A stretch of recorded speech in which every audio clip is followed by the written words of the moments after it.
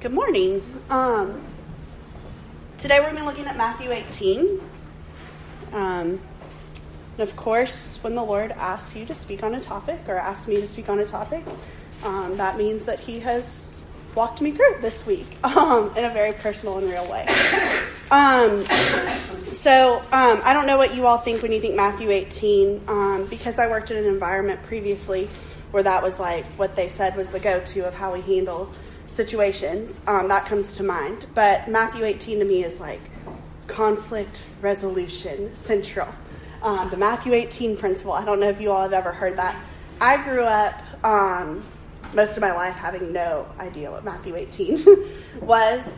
It wasn't until I went on a mission trip and my teacher taught the kids we were working with on it, but also taught me and taught us high school students.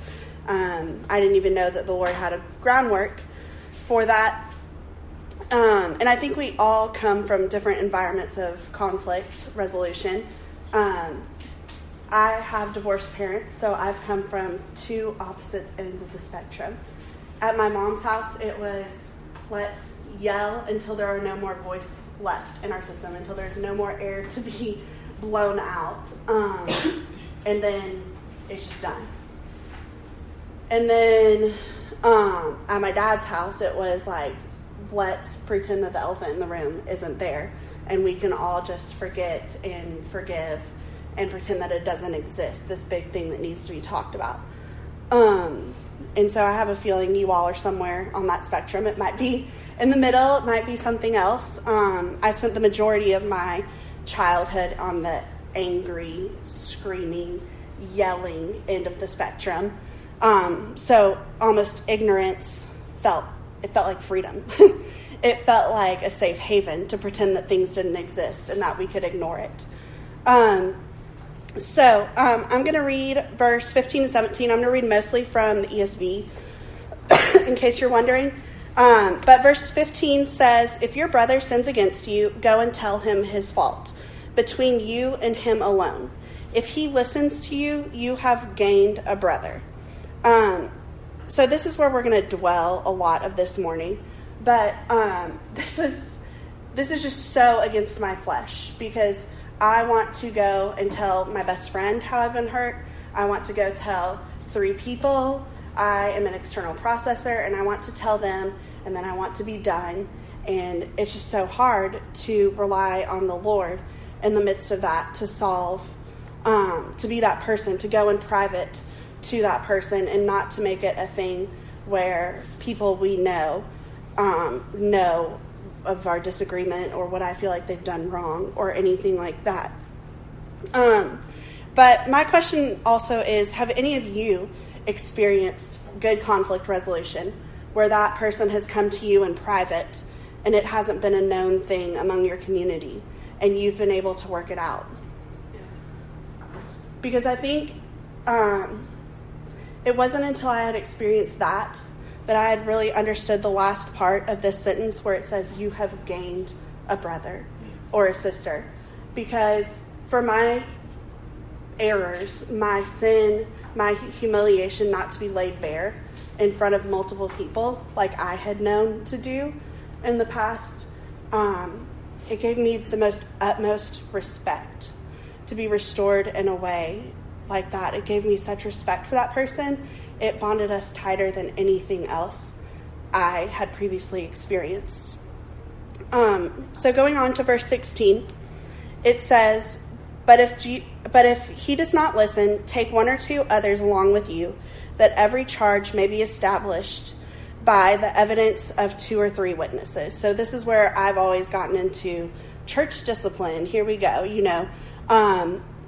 So you're to bring people to establish testimony that it's not hearsay, that it's not this or that, and if you've really got a case. In verse 17 says, if he refuses to listen to them, tell it to the church. And if he refuses to listen even to the church, let him be to you as a Gentile or a non-Christian and a tax collector. And the Lord asked me, this week I got to walk out conflict resolution with my mother. which is at times very trying. And so the Lord just asked me, put it on my heart, why don't you read this version again in the Passion Translation?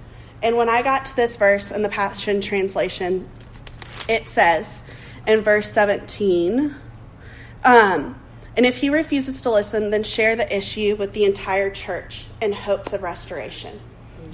And that changed everything for me this week. So, my question for you all is or the questions that I had to ask myself is, what is my heart towards the person I'm trying to resolve a conflict with? I think oftentimes my heart towards them is, if you're seeing red, if you're seeing fire when you think of their name or you think of the situation that has happened. And I'll be honest, sometimes I see lightning coming down and zapping them because I am in the emotional, angry state. And that happened with something else completely unrelated this week. And I was just if you just want your righteous fire to fall and burn these people, I'm good with that, Jesus, But that's not where the Lord is asking us to be.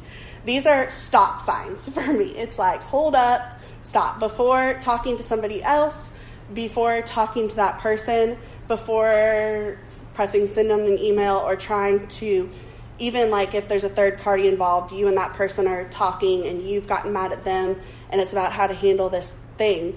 Don't move forward in this thing. It's that is my moment to stop and recenter my heart in prayer and worship. That is the Lord just so clearly doing that for me. And I have often had to go back to the Lord at different times in my life and go, why am I so angry? Why am I carrying this anger? Because often when I'm seated in worship, there is peace. People can come against you, but it's you've got this shield and it's whatever you're doing to me, it's just the arrows are bouncing off, So that's where often I have to align myself with the Father. So then I ask the Lord each and every time, and I actually learned this from another teacher talking about those difficult students in your classroom. Let me see, Lord, the way you see this person, this child. And so I'll give a disclaimer with that, though, is he's going to show you that. So he'll show you how Sean Bowles talks about it, where kingdom eyes, kingdom vision. He's going to show you that. But my heart reacts to that in two ways. I can choose to see them in that way, but still store this anger in my heart. I would love to say, the Lord showed me that picture and instantly everything was changed. But I feel oftentimes the Lord shows me that picture and I'm still okay, I see it, but you reign in your own territory and I don't have to deal with that. Or some extent of that. I can ignore them. I can not talk to them. Something to that extent, or that's who they will be. That's not who they are. All kinds of things like that. But it's waiting on my heart to align with the Father's heart in the middle of that before I can approach that person. And if you notice, I feel a lot of times when we're in these states, my pronoun usage is I. They did this to me, and I feel this way, and I have been hurt, and I have been wronged. And it's not about the Lord's people, not even about them, but I just start using I towards everything, and it's me. And I can only look at what I'm doing and how I've been hurt and been wronged. So, I often feel too, in my childhood, it was brought up in various situations how the Lord then took, Jesus took the whips into the temple and cleared it. And that is a picture of who Jesus is. He did it. And so that's a picture. But if you look through the scripture and you watch the way the Lord acts towards his people, to the Pharisees coming against him, to Peter denying him, and to other things like that, you see that the Lord's heart 99 out of 100 times is restoration and redemption. And it's not to clear, to burn away everything in sight of that person, to smite them off the face of the earth. And really, I feel like it's been a lot through Culture of Honor. That book, I feel like every month the Lord just pulls something back from it. But where Danny Silk talks about in conflict, like your goal, like the Lord with us wants to pull us back into that seat of honor with him, wants to pull us back into that. And so my goal is like, not just how can somebody be right or we see the same way, but how is there's this complete restoration of relationship. And even asking, I would dare say, for it to be better, healed to a better place than it ever was, regardless of if it's your best friend or just somebody you've run into a relationship with.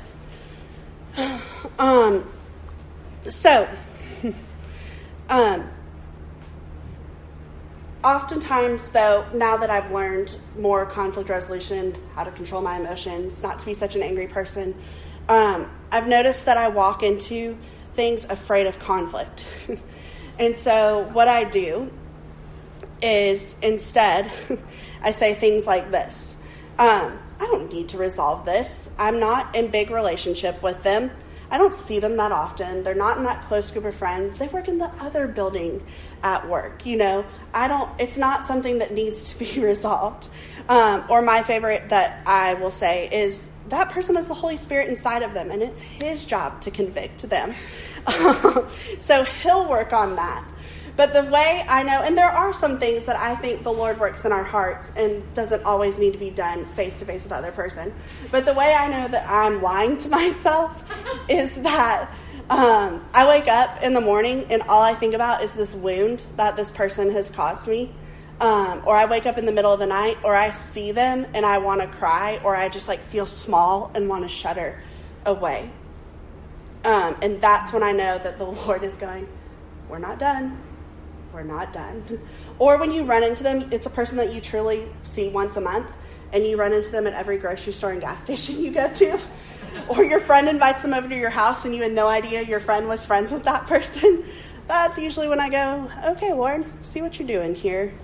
And sometimes I just think I can live with the pain they've inflicted me.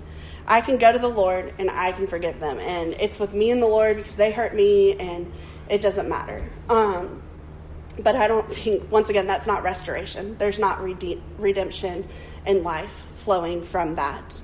When resolving conflict, what do we do? And you could read books. I've heard Chuck is an expert at this subject. But this is what the Lord laid on my heart this week, just some really basic tenets and things to do. So number one, what I've realized is having a humble heart, having a humble spirit is just more effective than anything else. Because often I'll go in and I'll think I have this huge wound. There's times where we walk in and we go, oh, we both threw flames at each other. But sometimes I think I have this huge wound. They said this to me. And then we'll discuss that. And then I'll realize there's somewhere where I've just laid them open. And it's been hard. So it's always been easier if I can go in with a humble spirit and hear that, rather than thinking I'm riding on my horse, off to tell them what they've done wrong. And then kind of getting knocked off your horse because you realize you've had equal part in that. There's not too many conflicts that I have been a part of in my life where I have walked it out 100% perfect. That just hasn't been my experience. If it's been yours, I would just love you to teach me, because that has just not been me in any way, shape, or form. And then coming in with I statements, I remember first hearing about this, saying, when this happened, I felt this way. And I thought I went through this huge blow up with a friend. I mean, we didn't talk to each other for the longest time afterwards. Because I went in and I thought I was saying these things. And what she was really receiving was, you did this, you did this, you did this. And so it's not listing off their errors in a way like that. Because once again, not the Holy Spirit. that's convicting and there to judge and tell them everything, bring up things that happened 5 years ago. But where the Lord really blessed me this week was my ability to listen to him in the midst. There were moments where we were at dinner and my mom said something and I just wanted to shut down for the most part, or I'd have something that would be hurtful to inflict back that just came quickly to mind. But just taking that deep breath and going and letting awkward silence. There was so much awkward silence, but to me, I'm pretty good with dealing with silence, despite how much I talk. And so just asking the Lord for, like, what is his word and his impartation to speak. And where that really came to be is I walked into this conflict with my mom. I had downloaded New Heart onto my phone, and I was just listening. And I was like, you've given me a new heart. You've given me a new heart, like, in the ability to handle this. You've given me a new heart and my heart for my mom. Like, you've given me all this stuff. But I still wanted to be emotionally shut off. Like, I wanted, okay, we can be fine. We can get along. But that mother-daughter relationship, which looks different in every family, I wanted to be, I didn't want to share the emotional parts of my day. I didn't want to go to any of those places. I didn't want to share what was on my heart, what's been going on in my life. Like, I wanted to give her, well, a kid said this funny, and then, like, move on, you know. And so we got through the talking and discussing, apologies given and received. And then it was the craziest thing. I just sit there and I just started, like, laying out all this stuff that was on my heart. And halfway through it, my lips are moving and I just feel like there's no control. And I'm just, like, in my head with the Lord, and I'm going, what's happening, Lord? Like, these aren't my words. But I feel like sometimes that's where acting in obedience, like, he honors that to a greater extent than we could ever imagine. Are you saying that you became vulnerable with her? Yes. Like, you started sharing your heart with her? Yes. Towards other things in my life. Because I just wanted to be like, here's the boring stuff of my day. Like, I don't want to give you something. Safe, protected. Yeah. And I love that, like, as I talk to people about relationship with my mom, it's been ongoing, ever morphing, usually for the positive. Everyone's like, boundaries, just reinforce your boundaries. And boundaries are great, but boundaries are not meant to be stone walls that cannot be scaled. That's right. So there are places where I have learned that I need to be really careful in sharing with people that have hurt me, especially with her. But redemption and restoration doesn't look like a stone castle, a fortress that I've built for myself. And that's just where forgiveness, I think I've just almost taken it for granted. Like, it is such a thing the Lord taught me this week of the supernatural. Like, it's not something, there's times, like, a student can do something dumb to me, or my friend can say something and I'm like, oh yeah, not a big deal, I forgive you, you know. But if you're married, if you've been in a long-term relationship, if you have parents or siblings, I think, yeah, exactly. Then I think, like, we've all seen that we've had relationships restored supernaturally where you look back and you're like, wow, that could not be just of me. Or we look at relationships that we have currently and we go, Lord, if something's going to be done with this, like, it's only of you. So being able to look at that, and I just kept hearing Jen sing, not of my own strength, your arms uphold me.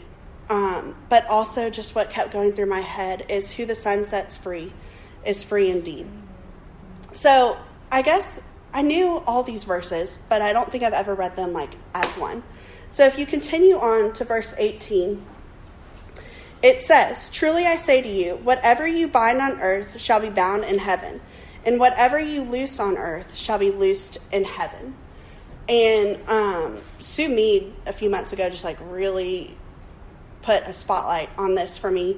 And she attached it with John 20, 19 through 23. And you don't have to go there. I'll read it. But it's after Jesus has risen. And he's appearing to his disciples. And it says, on the evening of that day, the first day of the week, the doors being locked where the disciples were for fear of the Jews, Jesus came and stood among them and said to them, "Peace be with you." When he had said this, he showed them his hands and his side.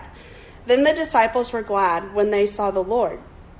Jesus said to them again, "Peace be with you. As the Father has sent me, even so I am sending you." And when he had said this, he breathed on them and said to them, "Receive the Holy Spirit. If you forgive the sins of any, they are forgiven them. If you withhold forgiveness from any, it is withheld." And that just really hit me. First of all, the Spirit is given. And the first thing Jesus ties to that is you have the power in God's name to forgive anyone in the name of Jesus, not just in your own name. But you also have the ability to withhold it. And as Jen Johnson was making all those declarations of who we are, what price has been paid, and she says, who the Son sets free is free indeed. Who am I to withhold freedom from my brother and sister in Christ? You're binding yourself, you're binding them, but we have all this grace to extend freedom.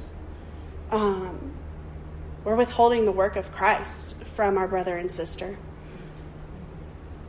And that song just really took me down in the middle of that.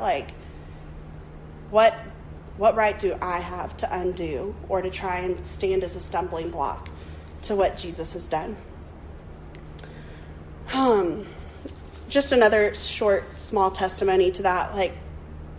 I, early in the year, had a student that was just being a turd that day and was just being difficult and was calling out all his classmates and everything they did wrong. And so I, in the snarkiness that most of you know me to have, just decided to take him out with one comment. And all afternoon, that was just rumbling on my heart all evening.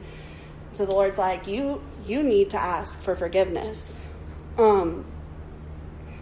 And so I was okay, and didn't think a whole lot of it. And the next day, as the class is trickling in, he comes in the first half of them, and I was hey, I need to talk to you. And everyone, whenever a teacher says that, everyone's he's in so much trouble. And so, I privately said, but in your classroom, nothing's terribly private. I said, I just want to ask forgiveness because it was not appropriate, what I said to you yesterday. And his friends did this huge double take and were what? In the spirit of the room, that only God could do, just cleared in a heartbeat. Because somebody in authority isn't supposed to ask for forgiveness, right? So verses 19 and 20 say, "Again I say to you, if two of you agree on earth about anything they ask, it will be done for them by my Father in heaven. For where 2 or 3 are gathered in my name, there I am among them." And I don't think I had ever put these verses with Christ talking about redemption and resolution and all that. So I think it applies to forgiveness. If we come together and ask for forgiveness, that is unleashed. And that is supernatural and heavenly and amazing. But how much more can we ask when we are not bound by unforgiveness? How much more can we ask for in Christ's name? Can we ask for mountains to be moved, spiritual gifts to appear, healings to happen? I think it just opens the door for all these things that we never realized could happen to happen in our life. And then I just think, I don't often read whole chapters together. I don't think and link that. You just hear, this was what the sermon was on, the 3 verses. And so just to go through and read the unforgiving servant afterwards, I don't know how familiar you all were with that. It's not one that was super often taught in church. The sower, I feel was every month you heard about it in Sunday school. But But it's just amazing. It's talking about how a king had a servant who owed him great debt, and he was going to put him in jail and he said, "No, please don't do it." And so the king forgave him and restored him. And then the man went out from there and found a servant who owed him money, and said that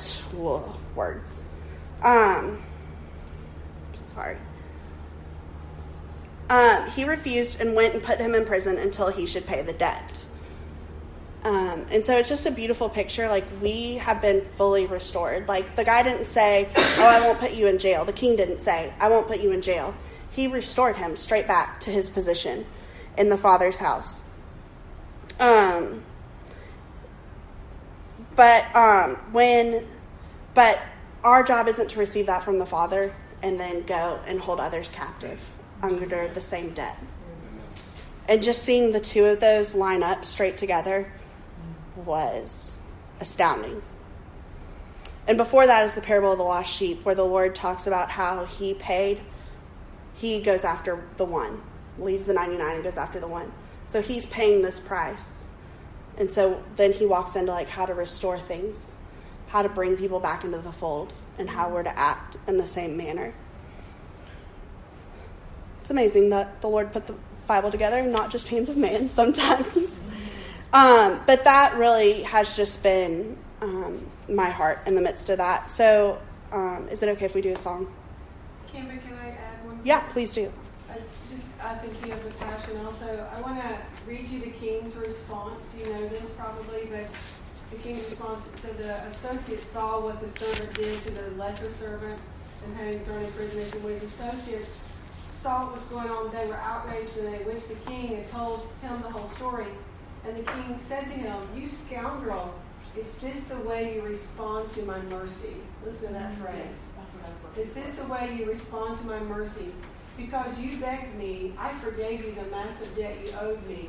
Why didn't you show the same mercy to your fellow servant that I showed to you? And in full of anger, the king turned him over to the prison guards until the debt was repaid. I just love that phrase. Is this the way you respond to my mercy? Yes. I was looking for that, and I was like, it's not here in the ESV. And yeah. No, it's just amazing. And so this song, I was like, Lord. Oh, wait, almost. So one of the things that was beautiful, like your teaching was incredible. One of the things that was so beautiful that I didn't want to let go shooting by is your characterization of Jesus as 99% of the time he's responding like this. Because I've heard that one line that says, "And if he refuses to listen even to the church, treat him as you would a pagan or a tax collector." And look at how Jesus was with pagans and tax collectors. And that's different from what we've been given. So thank you for just affirming that about most of who we see as Jesus is not this drive you out of the temple. Yeah. Thank you. Yeah, thanks, Chuck. I have something up. We're going to do the song first. Okay, so as I was thinking, we're going to do New Heart, and so I put it on the back because I was like, in case you change your mind, Lord. I've got that ready to go. And this song doesn't have lyrics up, only the acoustic version has lyrics, but I like this version a lot better. But like the Lord just really walked me through the lyrics in the past few days, and it says, "My forever in your heart, your steps I will follow. I put my trust in who you are. Your voice is my arrow." And just like what it takes to walk into forgiveness with that. I will walk into the dark. I feel like that's often how I see like conflict, like no idea, to see how the light breaks through. I will run into your arms, because really that's what we're doing if we're following where he's led us. And I will hold on to you. I will lift my eyes to things unseen, to the promise in your victory. And I don't necessarily think that means that our conflict will turn out 100% how we imagine, but there's victory in that, in releasing things. And I will build my life on the mystery of where you call me, and I will go into the unknown. So I just wanted us to be able to worship with that after.